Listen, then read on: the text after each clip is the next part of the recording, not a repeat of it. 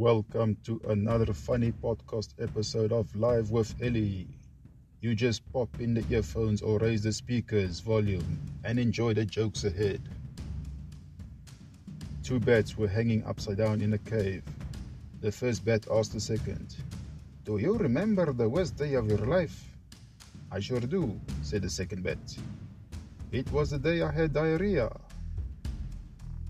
What kind of bats swing upside down? Acrobats. A hippopotamus walks into a bar. He buys a drink for a rabbit on the bar stool. She bats her eyes at him. He asks for a dance.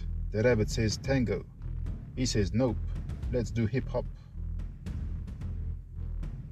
A wildlife biologist walks into a bar and orders a beer.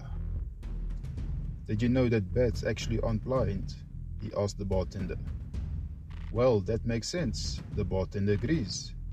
"That must be why they are so good at hitting baseballs." Ha ha ha ha. Robert Pattinson is the worst vampire ever. It took him 12 years to transform into a bat. And that's all for today, everyone. Until next time, I hope you enjoyed the show. If you didn't, sorry for you, but I tried my best. Take care now. Bye-bye.